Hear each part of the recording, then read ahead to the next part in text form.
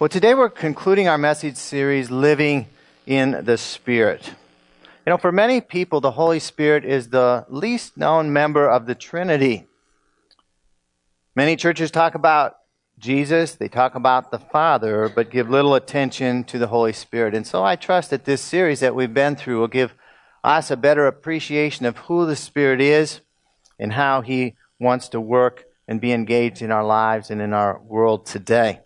If you missed any of the messages in this series, Living in the Spirit, you can watch them online on our website, lifechurchstlouis.org. It also has the message notes there for you to download as well. So we'd encourage you to watch if you miss a Sunday. We recently updated the look of our website, so if you haven't looked at it recently, check it out. Today, as I said, is our final concluding message in the series, and I've entitled it The Work of the Spirit.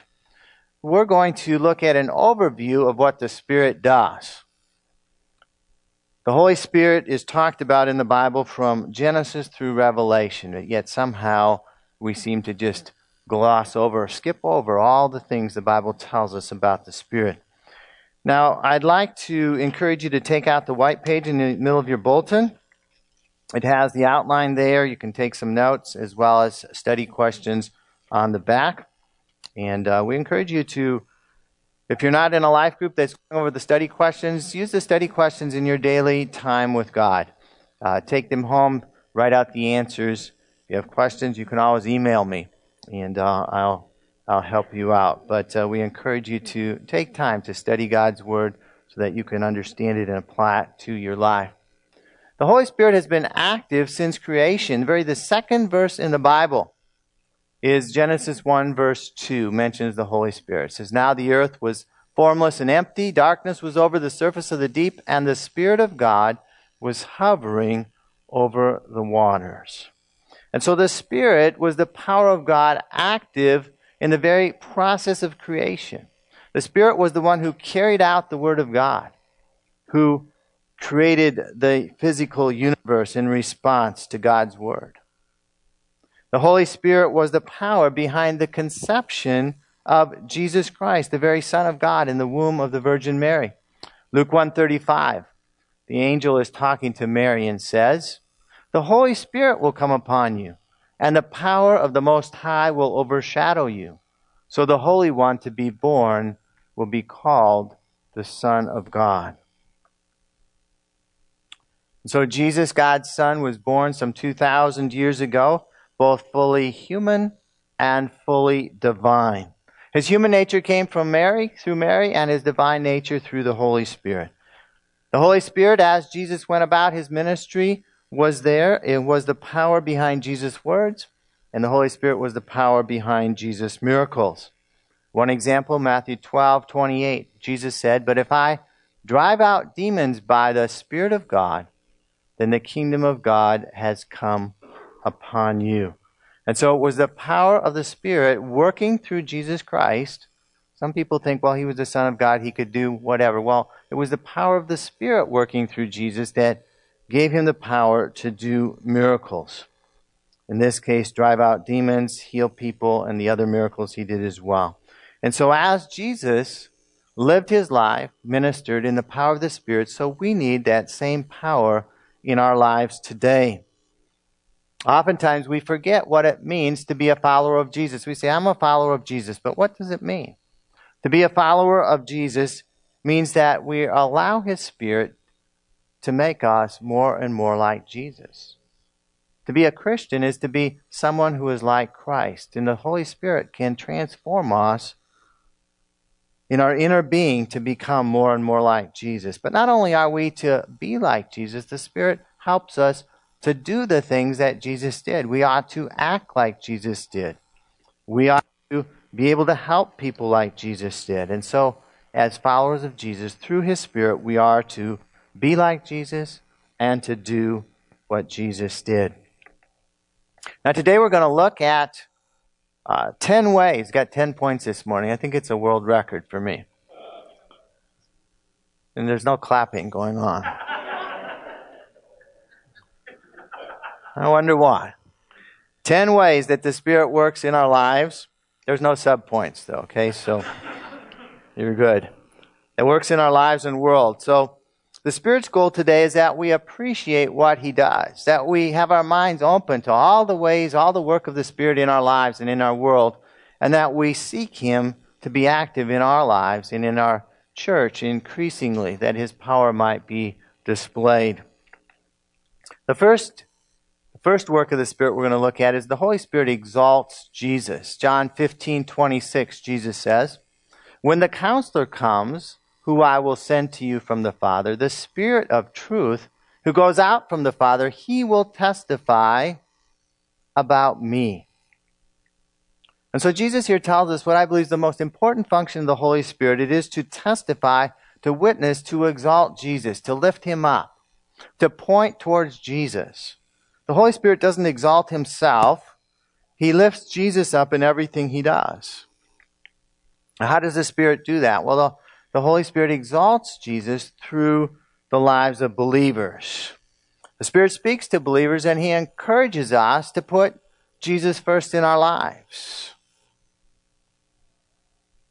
The prophetic words that the Spirit gives do not exalt spiritual gifts as an end of themselves, as an end to themselves, but as a vehicle to lift Jesus up, to draw people to Jesus. And this work of the Spirit gives us a principle to actually discern whether an activity of the Spirit is from the Spirit or not. We need to ask the question, is it exalting Jesus or something else? If it's exalting Jesus and what He wants to do in and through our lives and through His church, then it is a sign that it is from the Holy Spirit. Ministries that are faithful to the Holy Spirit will always place their main emphasis on Jesus, place their main emphasis on leading people to become believers and to grow in Jesus Christ. And so let's pray that the Holy Spirit would exalt Jesus in our lives and in our church. Number 2, the Holy Spirit convicts of sin. Jesus said in John 16, verse 8 through 11, when He, the Holy Spirit, comes, He will convict the world of guilt in regard to sin and righteousness and judgment. In regard to sin, because men do not believe in me. In regard to righteousness, because I am going to the Father, where you can see me no longer. And in regard to judgment, because the prince of this world now stands condemned. And so the Holy Spirit has come to convict sinners of their sin, and He does it in 3 ways. First of all, the Holy Spirit awakens in a sinner's heart the guilt for the sin that they've done. And the primary sin that is in every unbeliever is that they have not believed in Jesus Christ. That is the sin that leads you to hell. Now, there's all kinds of other sins there, but Jesus can forgive those sins. But you have to believe in Him. And so each person who is not a Christian, their greatest sin is not believing in Jesus Christ. And the Holy Spirit can convict them of that sin. Secondly, the Spirit convicts sinners of righteousness, of the righteousness and perfection of Jesus. That Jesus was perfect. He lived a perfect life. He is the example that we were supposed to be like. And yet we've fallen short. We've fallen short of the glory of God. We've fallen short of the example of Jesus. And falling short is our sin. Thirdly, the Spirit convicts sinners of the coming judgment. It all is not going to go on as it has in the past. That one day, Jesus Christ is going to return and there is going to be a judgment that separates the believers from the unbelievers, the righteous from the sinners. And you're either going to go one way or the other way. Those who have not believed will be condemned to hell, and those who have believed will enter into eternal life in heaven. So often we try to convince people to believe in Jesus. We try to argue them into the kingdom of God. And we forget that it's the Holy Spirit that works in their hearts to convict. And so our job is to be a witness for Jesus, but the Spirit's job is to convict people. And so as He convicts them, they repent of their sin and they turn in faith to Jesus Christ. Until a sinner is convicted in their heart by the Holy Spirit, they're never going to become a believer. And so we should pray. Pray that the Holy Spirit would convict the people that you know who are not yet believers, that he would convict them of their sin, because without conviction of sin, they will never believe. Next, the Holy Spirit, once a person is convicted of sin and puts their faith in Jesus Christ, the Holy Spirit causes the person to be born again.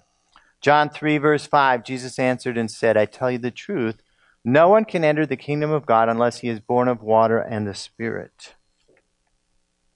Now, this passage is taken from Jesus talking to Nicodemus at night. Nicodemus was asking him what it meant to be born again, and Jesus has said, through the work of the Spirit, as he cleanses of sin and as he convicts, that a person is born again. And only those who are born again can enter the kingdom of God. Only those who are born again can experience eternal life. And after Jesus' death and resurrection, the Holy Spirit could be not only with believers as he was in the Old Testament, but he could be within believers. He could live inside of them. Jesus said in John 20:22, he didn't say it, this is what happened. With that, he breathed on them, Jesus breathed on the disciples and said, receive the Spirit, receive the Holy Spirit. And at that point, the Holy Spirit came to live inside of the disciples. They were born again. And from that point onward, everyone who believed received the Spirit and was born again through the power of the Spirit. As we're going to talk about in a few minutes, the baptism in the Holy Spirit is a separate experience for believers who are already born again, who already have the Spirit living inside of them. And so, the Holy Spirit lives in you.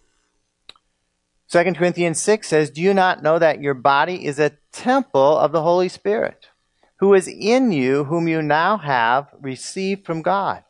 You are not your own. And so in the Old Testament, the presence and glory of God dwelt in the temple, in the Holy of Holies.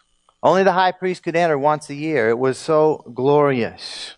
But in the New Testament era, the body of the believer, your body, if you're a believer here this morning, is a temple of the Holy Spirit. The Holy Spirit lives inside of you. He dwells inside of you. And it says in this verse, because the Holy Spirit lives inside of you, you are not your own. You've given yourself to Jesus Christ as your Lord. You've accepted His Spirit to live in your life. And you've been bought with a price, the very life of Jesus Christ. And so the Spirit lives in you to change you to become more and more like Jesus. Sometimes we talk about things so often we forget the implication. God Himself, by His Spirit, lives inside of us. That's really incredible. So pray that our lives would exhibit the character and power of God living inside of us. We are not our own. We are to follow Him and what He tells us to do as His Spirit lives in us. As the Holy Spirit lives in us, the Holy Spirit seals us.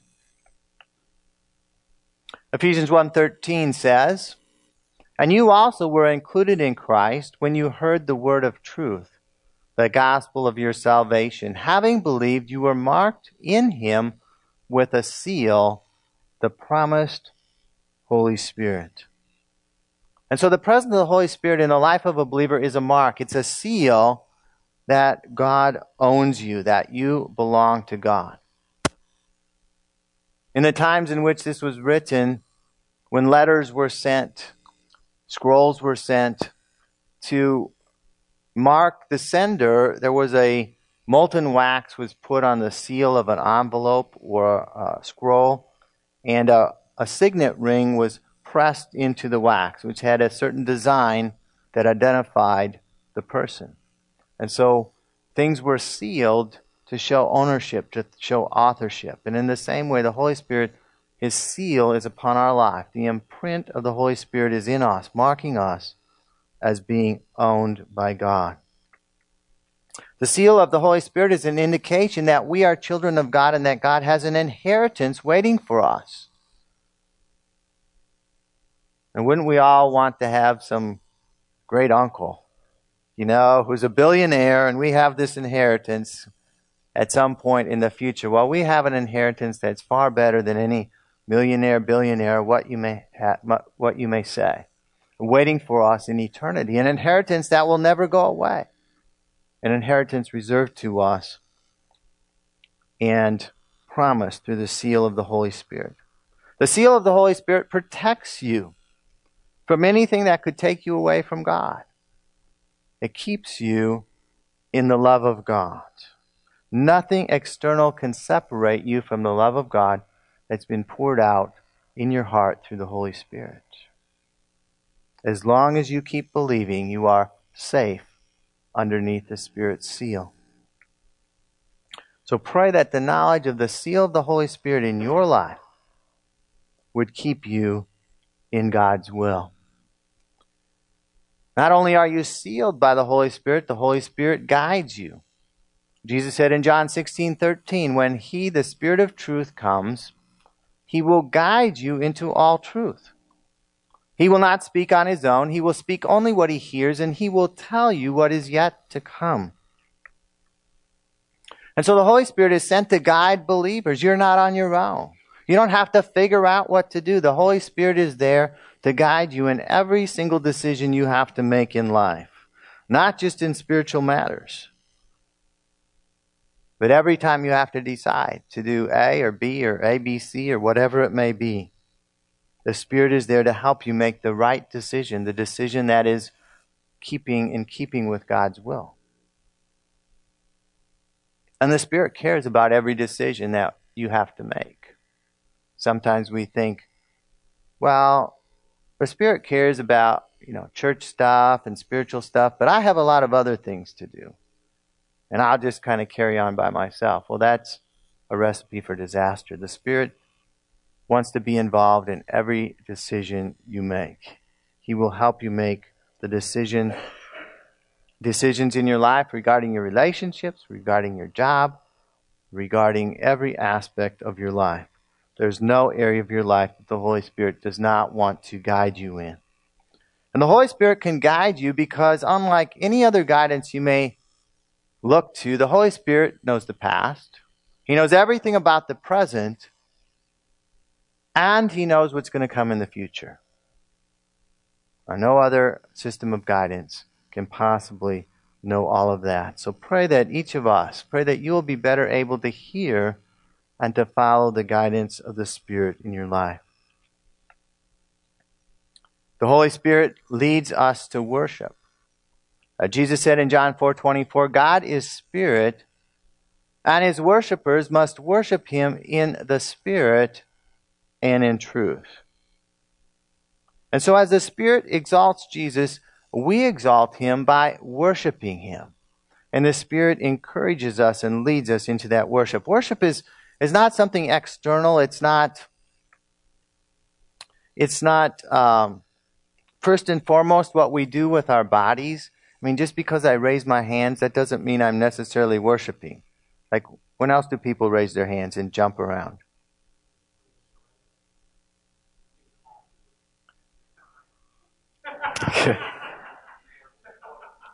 Okay, I shouldn't open this up to questions.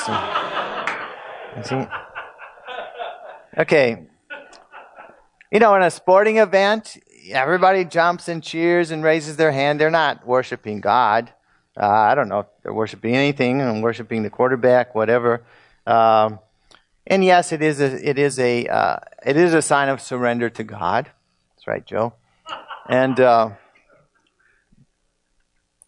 but worship is not primarily what we do with our bodies. If we're truly worshiping, our bodies will get engaged. But true worship is worship in the Holy Spirit and in truth. True worship engages your mind. Because I have my hands up and I'm thinking about what I'm going to eat for lunch, I'm not really worshiping. My mind must be engaged and my spirit must be engaged. The Holy Spirit helps us worship. When people are filled with the Spirit, when they're baptized in the Holy Spirit, it opens us up to a new dimension of worship. It happened in my life. When I was baptized in the Holy Spirit, I began to worship God and understand worship in a new way. I began to engage in a way that I never had before. And so pray that the Holy Spirit would help you to grow in worship each and every day. And worship is not just for Sunday mornings. Yes, we do worship together as a church family, as a church body, but we should worship God each and every day of our lives, all through the day. We should be a life of worship, worshiping God. Next, the Holy Spirit. We're already on point 8, flying through. Point 8, the Holy Spirit empowers you for witness. Acts 1:8, which you really should all know by heart by now, but you'll receive power when the Holy Spirit comes on you. And you will be my witnesses in Jerusalem and in all Judea and Samaria and to the ends of the earth. And so in Acts chapter 1, Jesus had already risen from the dead, and he was instructing his disciples what to do. He said, don't do anything.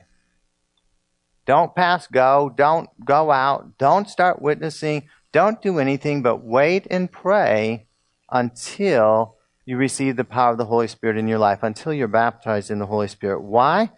Because the power to be an effective witness for Jesus comes through the Spirit. The Spirit gives us the courage and boldness to speak for Jesus. Even in pressure situations, the Spirit gives the power to move in spiritual gifts.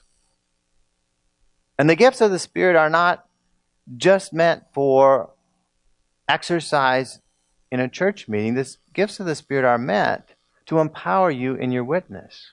When you're praying for somebody who needs a touch of God. When you're talking to somebody who God wants to reveal the secrets of their heart. The gifts of the Spirit are meant to be the tools that we use in witnessing. And if you look at the life of Jesus in the Gospels, you look at the examples of the believers in the book of Acts, you see them using spiritual gifts as they witness to people, becoming effective that way. The Spirit gives us guidance to know when and what to say in every circumstance. He speaks to us and gives us words to say. And so we need the Spirit's power to lead people to Jesus. It's not an easy task. We can't do it in our own strength. We can't do it by trying to argue people into the kingdom. We can't do it by just simply, not that it's wrong to invite people to church, but God has to move on people's hearts in order for them to feel a need to be connected with God. We need the Spirit's power. And so pray that the Holy Spirit would give you the power to be a witness for Jesus. Each one of us knows people in our lives, many of them close to us, that are not yet believers. How are you going to reach them? Only through the power of the Holy Spirit.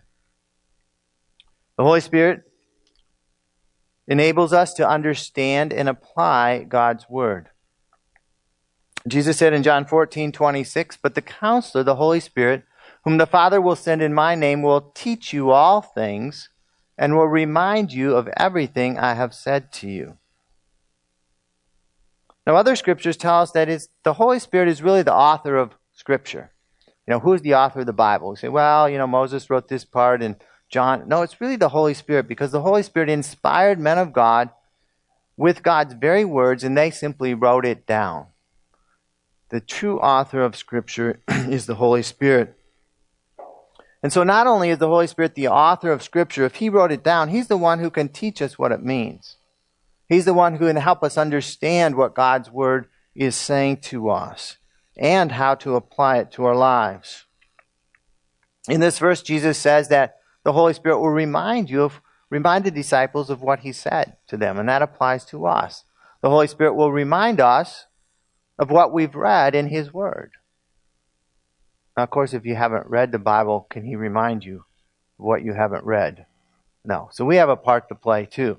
We have to read it, but the Holy Spirit will bring it to our remembrance when we need to apply it in a particular situation in our lives. Holy Spirit uses many different means to help us understand God's Word. First of all, as I said, we need to take time to read it regularly, every day, to read God's Word every day. All of us do a lot of things every day by habit, don't we? We brush our teeth, we sleep, we eat, or you name a bunch of other things, probably of less importance than those, that we all do every day. Well, we need to have a good habit of reading God's Word each and every day. So the Holy Spirit can take that and use it in our lives. We must be open to those God has placed in the church to teach us in different settings God's Word, to open our minds to see things in a different light, to highlight things that are important for us right now. God has a way of doing that. We must have ears to hear and a heart to obey what the Spirit is speaking to us individually. God wants to speak to you through His Word. But you have to have ears to hear and a heart to obey in order to hear what God is saying to you. The Bible is not just a book to be understood, it's a book to be applied. In the book of James says that you're not blessed simply by hearing God's Word or reading God's Word. It says don't be deceived. A lot of people are deceived. I read God's Word today, I'm blessed. I attended 5 Bible studies this week, I'm super blessed. The Bible says don't be deceived. Unless you are doing what it says, that's where the blessing comes. Putting it into practice, not just understanding it, not just becoming an expert in the Bible. You need to put it into practice. Some people spend too much time studying the Bible. Some people spend too much time going to Bible studies and thinking they're being blessed, when they actually should be putting it into practice rather than just studying it. You're blessed when you apply what you learn. So pray that the Spirit would help you to understand and apply God's Word.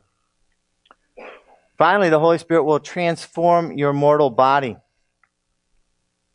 Romans 8:11, it says, if the Spirit of Him who raised Jesus from the dead is living in you, if you're a believer, He's living in you, He who raised Christ Jesus from the dead will also give life to your mortal bodies through His Spirit who lives in you.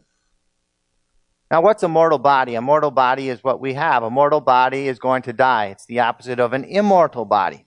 Our bodies are subject to death. Our bodies are subject to pain and all kinds of other things.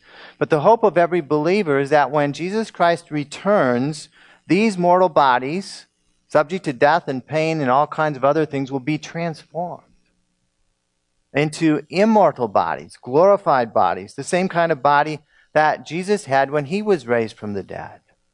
The kind of body that will allow us to live with Him forever and ever. And so whenever you get an ache or pain or something goes wrong with your body, anybody have any of those? Remember, better things are coming.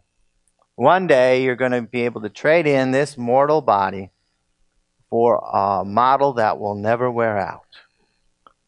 It's never going to die. It has no aches, has no pains. It's going to allow you to spend eternity with Jesus Christ, courtesy of the Holy Spirit.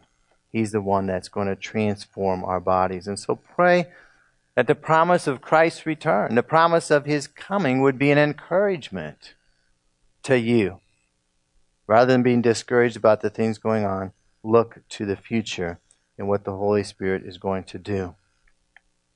And so the Bible talks about the Holy Spirit from Genesis through Revelation. This could have been a 20-point message. Aren't you all glad it wasn't? But these were 10 points. 10 points, 10 different works of the Holy Spirit. And so that's a lot of points. I understand you're not going to assimilate all, but look over the list this week in your time with God and say, God, Holy Spirit, which of these do you want me to work on? Holy Spirit, which of these am I weak on? I haven't thought about before. Which of these do I need to apply to my life? And then begin to pray over the Scriptures on those 1, 2, 3 points, whatever the Holy Spirit highlights to you. And it's going to be different for each and every person. Perhaps on your heart is a lost relative who's not saved. And you've tried, you've done different things, you don't know. But perhaps you need the Spirit's help to be a witness.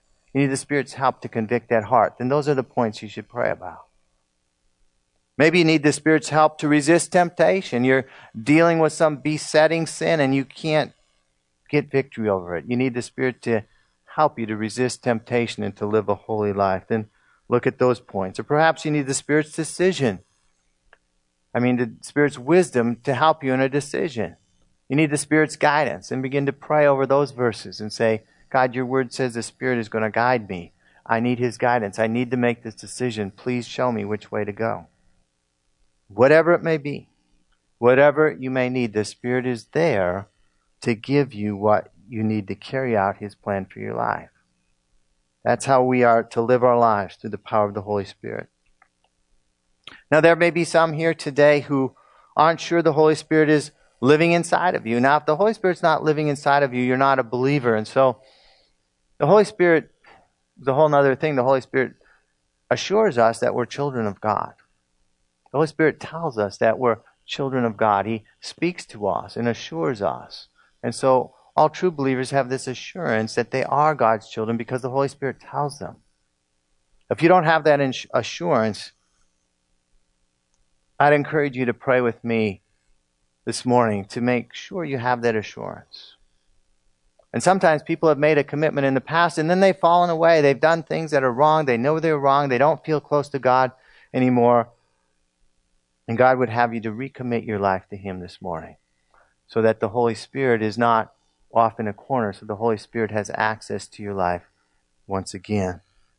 And so to do that, we're going to pray a simple prayer in which you admit that you've sinned, you've done wrong things. Secondly, believe that Jesus died on the cross, that your sins might be forgiven. You invite him into your life. And really what that means, you invite his Holy Spirit into your life. It's the Spirit that lives inside of you. Jesus is in heaven. He lives inside of you through his Spirit. Jesus has a body. Jesus can't actually live in your heart. It's the Spirit that lives in your heart. And finally, you commit your life to following him as your Lord and Savior. So let's bow our heads right now. We're going to pray.